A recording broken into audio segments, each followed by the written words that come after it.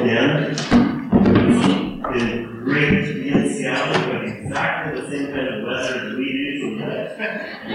You know, Vancouver, we also have the weather that probably Seattle likes as well.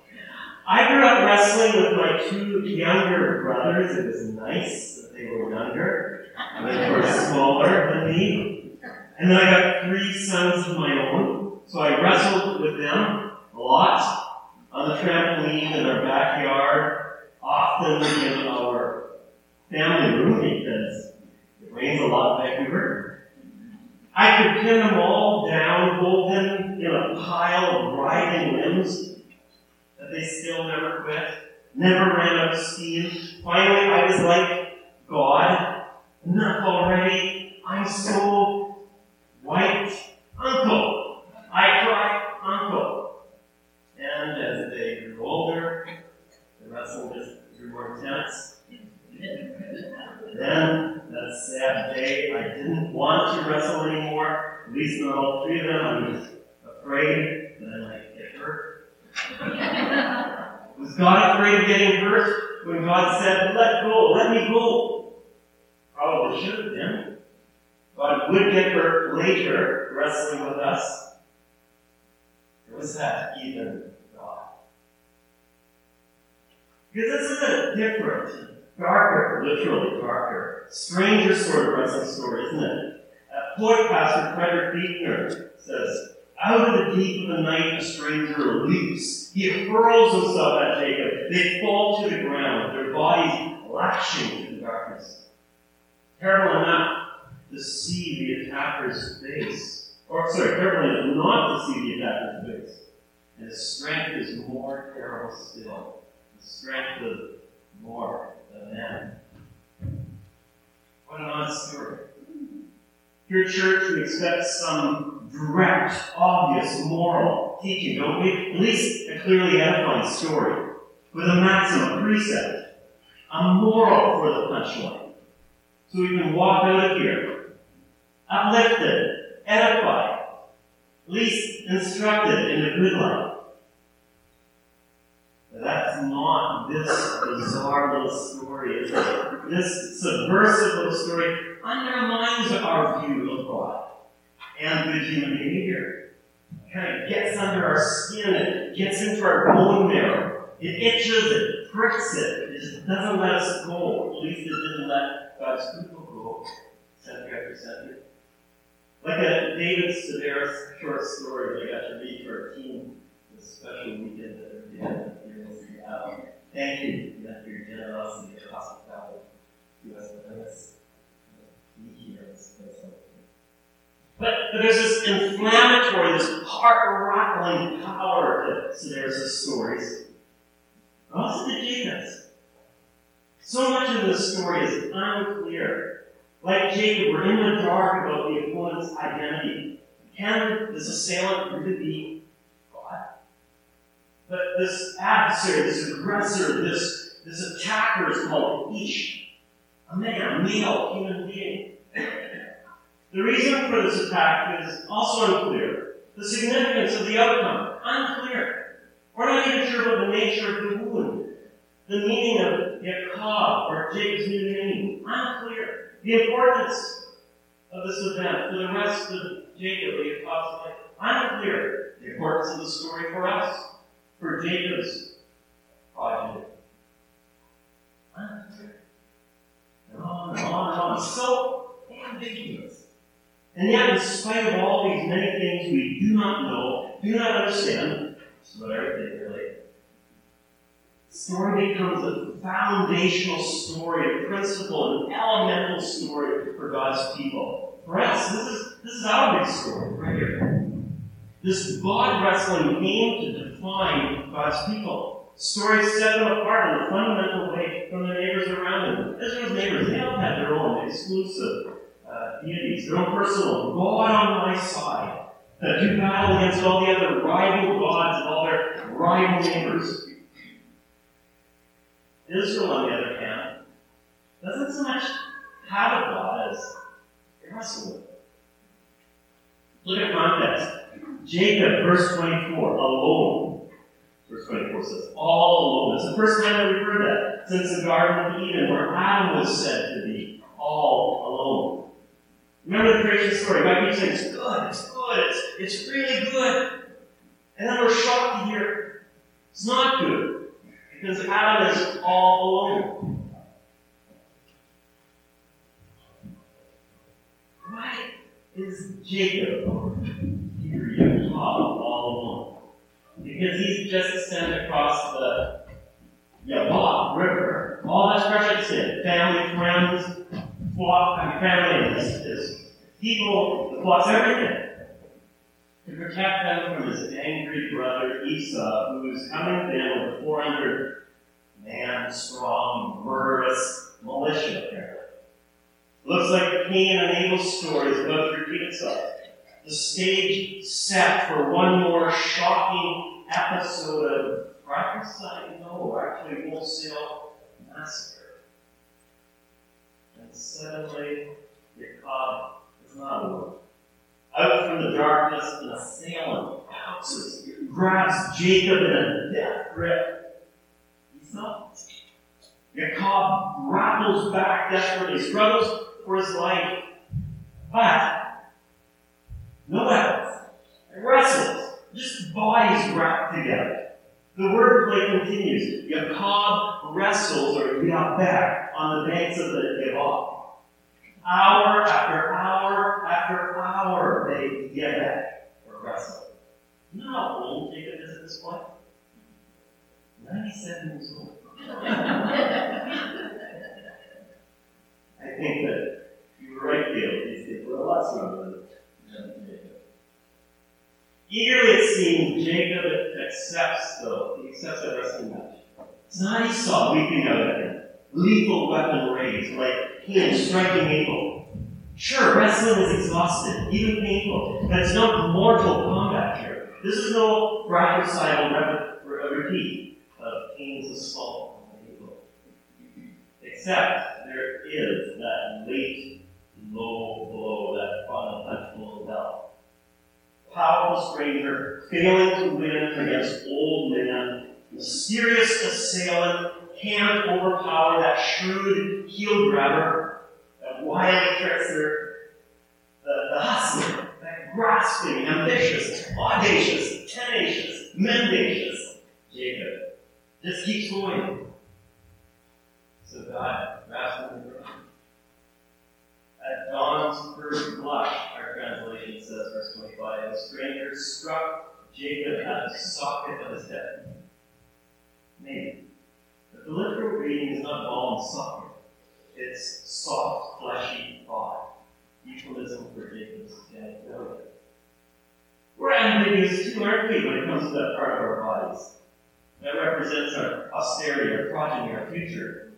Sometimes we call it our most precious place, our crown jewels. Other times it's just our junk. Whatever God struck there, gets struck there, you're most vulnerable. It's a crippling blow. Let me go, cries the mysterious stranger at dawn's first blush, as Jacob doubles over in agony. Let go. I will not, gasps Jacob. Not unless you bless me. Bless me first, cries the heel grabber, as desperately he clings to the struggling God stranger, so much stronger than he.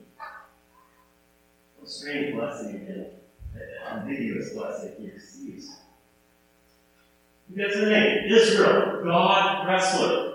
Sounds kind of WWE-ish. Israel, the name itself is ambiguous, unclear. Aren't nice passives and active verbs in Hebrew. So it could mean that Jacob prevailed over God. It could also mean that God beat Jacob. Who prevailed? Who won a wrestling match? Jacob or God? Yes. Oh?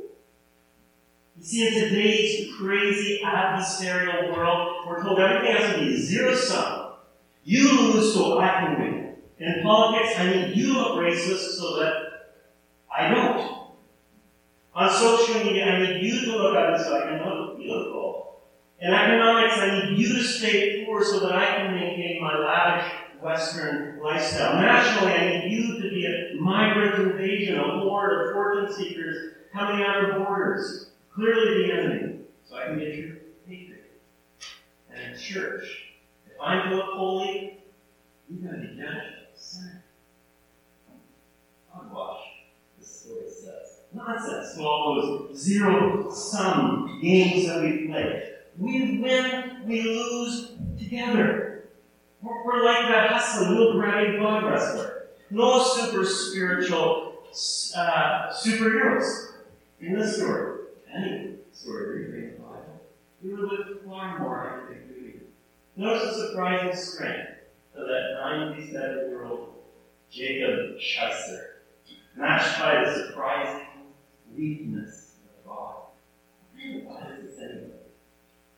Who gets pressed into a draw, cries uncle to an old man. And it's not even like Jacob stops being Jacob here. When Abraham gets a new name, it sticks. He's Abraham. Now Jacob gets his new name from God too. It doesn't stick. Keep reading, he's still Jacob. We have to tough our way through another really horrible story, the rape of his daughter, Dinah, before Jacob gets renamed Israel again. And then he keeps oscillating between Shyster and God wrestler. But look where that wrestler Shyster is. He's locked into the arms of God. Caleb pointed out. Jacob stared into the face of death. Esau, weapon raised. Now Jacob looks into the very face of God and lives, the text says. Penny out. God's face. Jacob had glimpsed God 20 years ago when he was running the other direction, away from Esau, away from home. But God was at the top of this long ladder stretched from earth to heaven. That's El, house of God. But here it's Penny El, God's face, up close and personal, right here.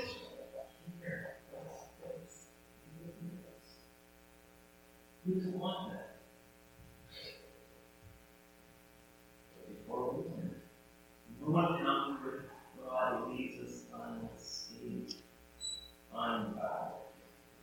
We walk upright. We're more than animals. We scan limitless horizons. We are unbounded. Who can contain us? Our powers, our potential, it's inexhaustible. We're like God, we're going to say this. Image bearers. Then God assaults us, hobbles us, and painful. Slowed down on our limp legs. Dependent, bounded, agonizing where you find it. We'll all get there one day. We limp, bowed toward the earth for one sweet thing. It usually happens before we're 97. The hustle is over.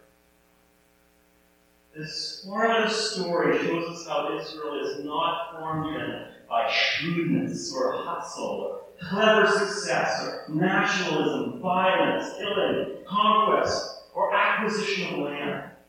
No, Israel is formed, constituted by the salt of God. The bottom of his way to God will love us to show grace. Frederick Buechner calls it our magnificent defeat in his wonderful sermon on this text.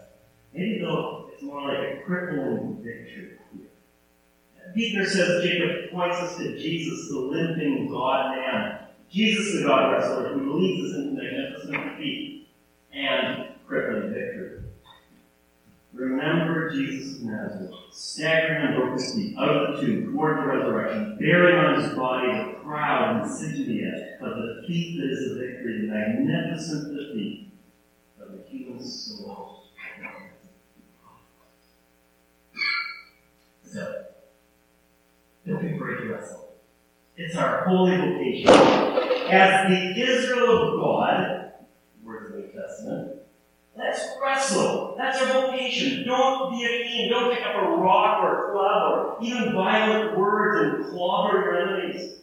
Wrestle. flesh on flesh, up close and personal, skin on skin. Hold on to each other. Stop the hustle. Let God wrestle us into this earthly victories. It's our vocation. Painful and difficult, wrestling in the dark all night till resurrection is done. Wrestle and cling. Cling tight to the God who wrestles us, who clings to us, the God whose self weakens and weakens us. Don't be afraid to confess with the hustler, yeah, I am Yaakov, I'm cheap, the deceiver, Chesed. We're so done with the hustle. I'm Yaakov, the weak, Yaakov, or the Tannite, Yaakov, the guy who will live. And with that limping posture, maybe we can find a way to wrestle together on what it means to be pro-life. Maybe wrestle doggedly with the many urgent political, economic, and especially the environmental crises. Wrestle tenaciously, even with sexuality. Sure, the conservatives think they have all the answers. They don't.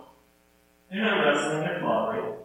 Hey, wrestlers think they've got all the answers too. I don't think they do either. Just being passive, aggressive, smug. That's not wrestling either. It's just capitulation to the false pagan gods of violence, arrogance, exclusion, triumphalism, whatever. We don't get to penny hell by claiming we're right.